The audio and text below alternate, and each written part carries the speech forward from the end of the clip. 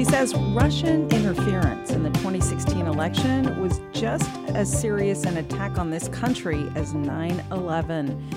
Just ahead, we talk with former FBI special agent and Yale University's Asha Rangappa. Hi, thanks for listening. I'm Melissa Ross. And I'm Matt Corrigan, and this is Political Insanity. It's the weekly podcast where Matt and myself try to make a little sense out of our insane political reality, Matt. Because if you feel like the political world has gone mad, well, it has. That's right. We try to bring a little sanity back to your life by bringing in big names each week to break down the impact of the Trump administration. We've got a really good one today. We really do, and a person who can really help us figure all of this out. We're pleased to welcome former FBI special agent Asha Rangappa. That's right. Asha is Director of Admissions at Yale's Jackson Institute for Global Affairs, and she's one of the most sought-after commentators right now for both print and digital media on national security issues, Matt, particularly the current investigation into alleged Russian interference in the 2016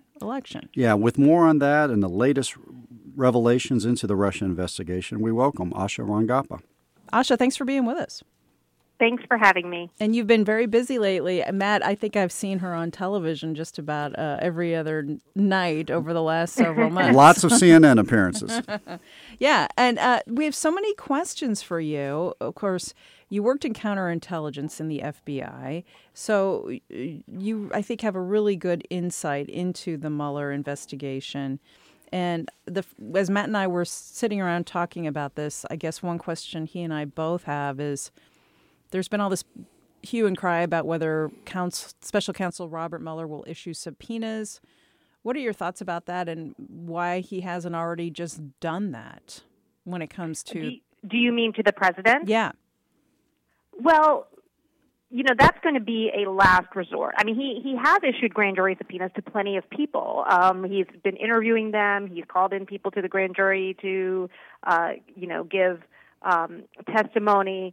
But the president is different because there are certain constitutional immunities and privileges that the president holds that he can bring out and end up making this a litigation, a litigible issue. And that's not what Mueller wants, because then that draws it out.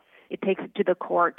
So what he wants to do with the president is try to reach an agreement to negotiate a voluntary interview where the president will sit down and answer his questions short of him having to issue a subpoena to compel him to do it. And how long do you think that would take? And I know you know Mr. Mueller. I believe he swore you in. Yes. How long do you think that will take? Because it seems like, I guess, the new Giuliani strategy, if he's the spokesperson, is we're going to take on Mueller. So they don't look like they're headed towards an interview. So if that's the case, isn't the next step the subpoena? Or do you think Mueller will try to have one more shot at trying to get an interview? Well, I mean, I think that ultimately Mueller will issue a subpoena if it comes to that, if they absolutely refuse. But remember that also, I mean, this is sort of a prisoner's dilemma, because on the one hand, the Giuliani and Trump's lawyers can force Mueller's hand. On the other hand, Mueller, legally speaking, has better precedent on his side. We know that from U.S. v. Nixon, that something like executive privilege isn't going to shield the president from being able to provide evidence that he might have about an ongoing investigation. We know there's precedent for a prosecutor to serve a sitting president with a subpoena. Kenneth Starr did that to Bill Clinton. Now, Bill Clinton did comply with the subpoena, so that ended up settling the issue in terms of, it didn't have to go any further than that in terms of challenging it. But so there, Mueller has various precedents on his side that is going to make it very costly for the president to lose if he chooses to take this all the way to court. And then he's kind of back to square one, where he's going to end up having being compelled to testify, rather than being able to sit down and at least have some say in shaping the interview. So I think this is a little bit of a standoff. This is constitutional chicken, like who's going to blink first. But from what I know about Mueller, he's not going to blink, and he will take this all the way if he has to. Ultimately he has less to lose. That's sort of my follow-up for you. What is Robert Mueller's end game, based on what you know about how this counterintelligence investigation is proceeding and based on what we know about how Bob Mueller has conducted previous investigations, particularly with organized crime figures? Yeah, I think that we have only seen the tip of the iceberg with regard to what Mueller is investigating.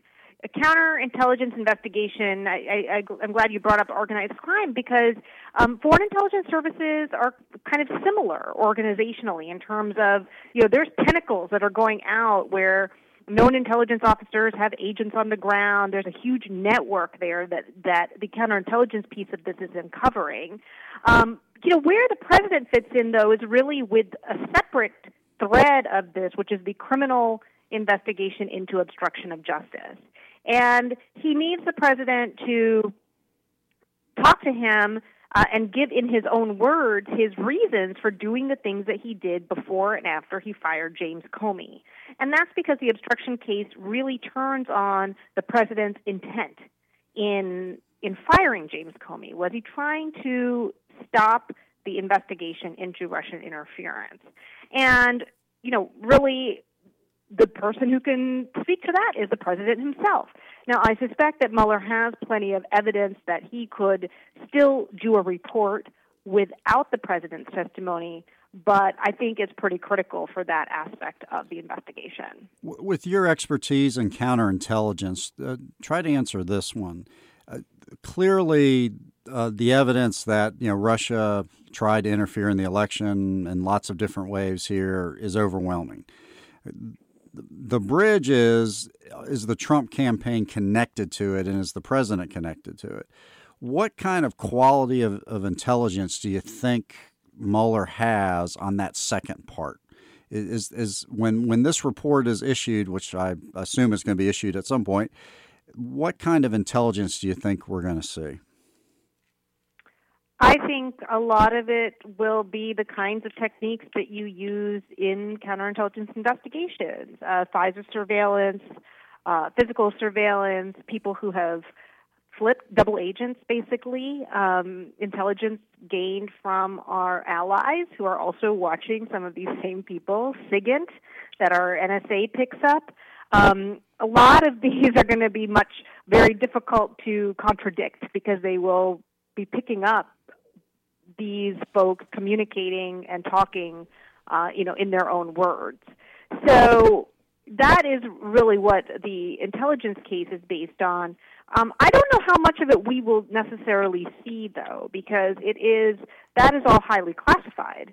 Right. There's a reason that you don't, usually counterintelligence cases rarely see the inside of a courtroom, and it's because the FBI and the intelligence community doesn't want to disclose how they've gotten all of this information.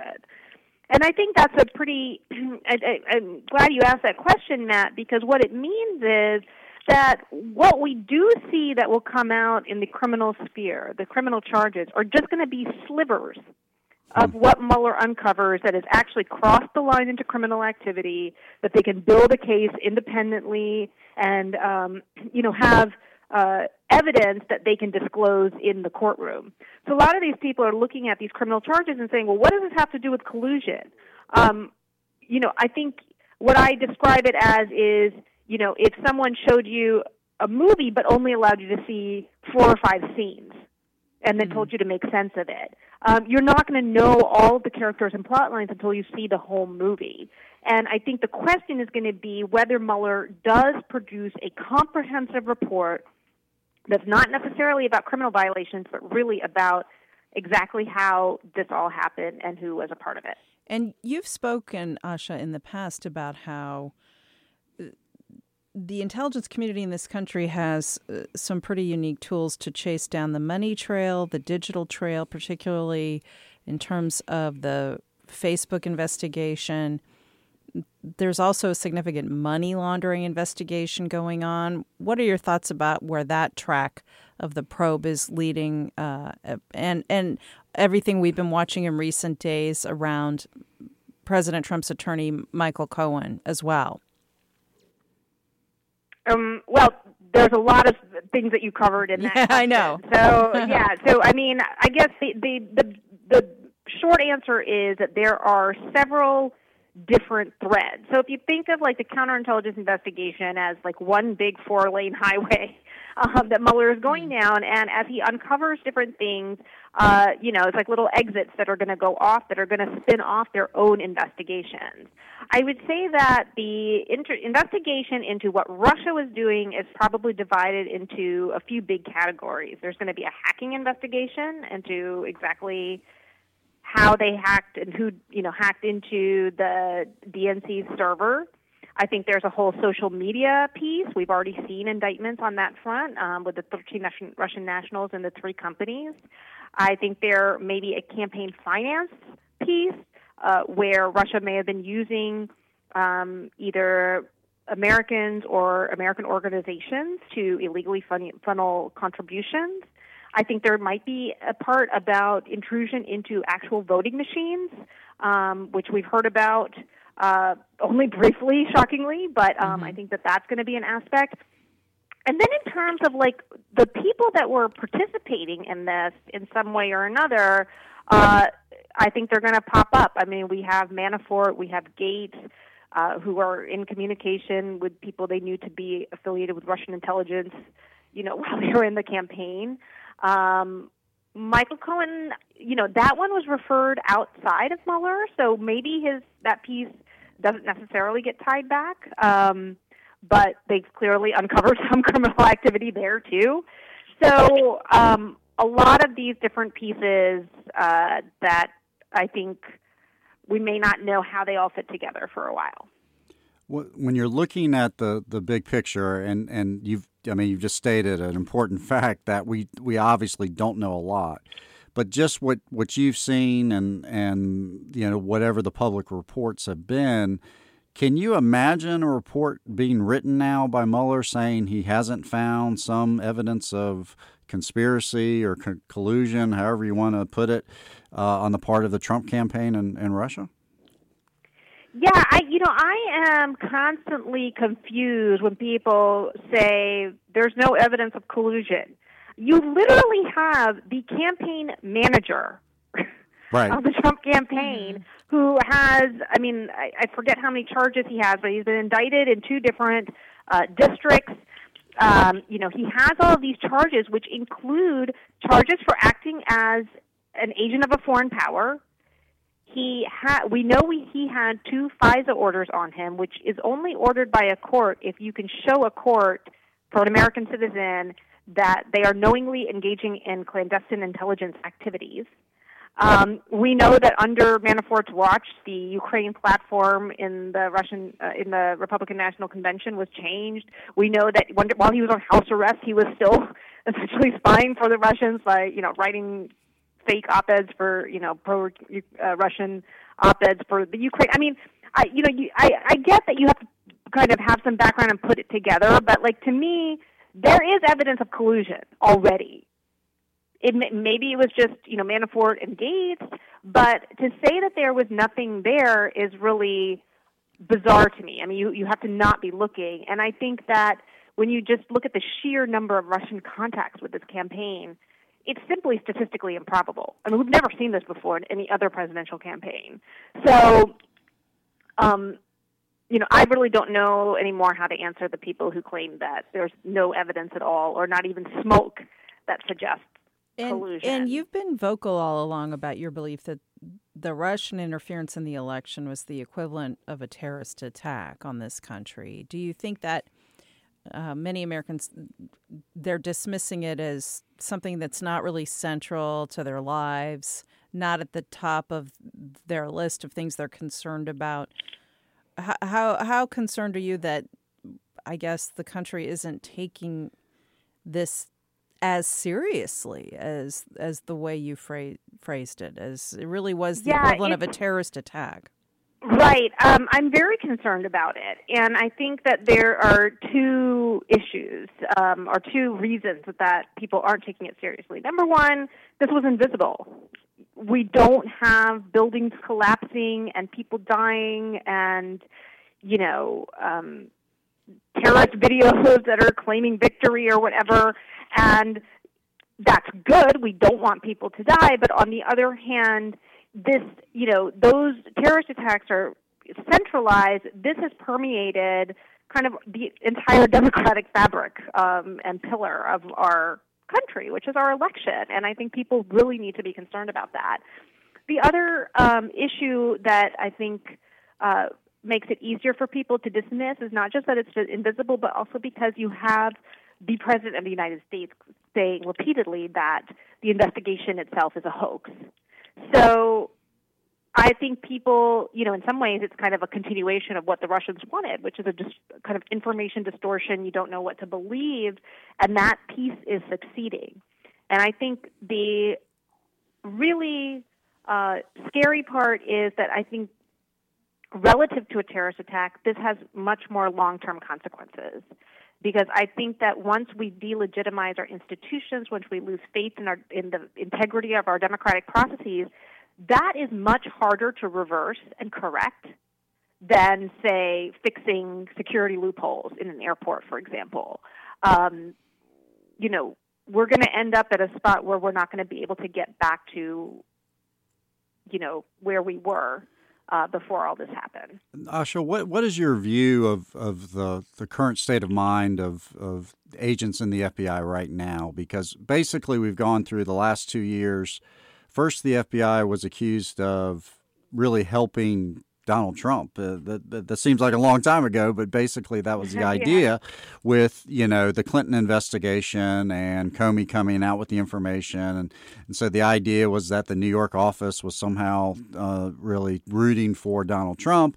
And now, after the election and everything that's gone on with the current president, there's criticism that, listen, the FBI is going after the president, going after a Republican president. What is this, with your contacts in the FBI, how are they holding up, and what's their view of all this? I mean, the FBI is a very large organization, right? So I always hesitate to kind of answer questions about what is the FBI thinking, only because I think that perpetuates this idea that it's this monolithic, homogenous entity that has like one view. The people that I know who I've spoken to, I think are certainly a little demoralized by, the sense that the FBI is thrown under the bus every day. Right. And I think mostly because it makes it harder for them to do their jobs every day. It's not because they care about, the political outcome one way or the other, but as agents, they have to go and talk to people. They have to talk to Republicans, they have to talk to Democrats, they have to talk to immigrants, they have to talk to, anybody that is there that can give them information. And to do that, they need to be trusted. They need to be seen as people who are doing what's best for the country. They have to go testify in court and be believed. And so all of these things, I think, definitely makes that piece of the basically the core job of the FBI much harder, and I think that can be incredibly demoralizing. Well, that's kind of a downer note to end this on, but I'm so glad that we were able to get you on the podcast to share your insights. Great to talk to you. Hopefully we can circle back to you at some point as this proceeds. Absolutely. Please feel free to reach out anytime. Thank you so much, Thank Asha. you so much. She's Asha Rangappa, former FBI Special Agent, Director of Admissions at Yale's Jackson Institute for Global Affairs. Thanks, Asha. I'm going to hang up the phone now. And Matt, what a great discussion. Right, and really gave us a background on what's going on and a, kind of a broad view of the whole thing. We'll keep doing this meanwhile. As we, through 2018, keep seeking interesting guests to talk to here on Political Insanity. I'm Melissa Ross. And I'm Matt Corrigan. Keep listening.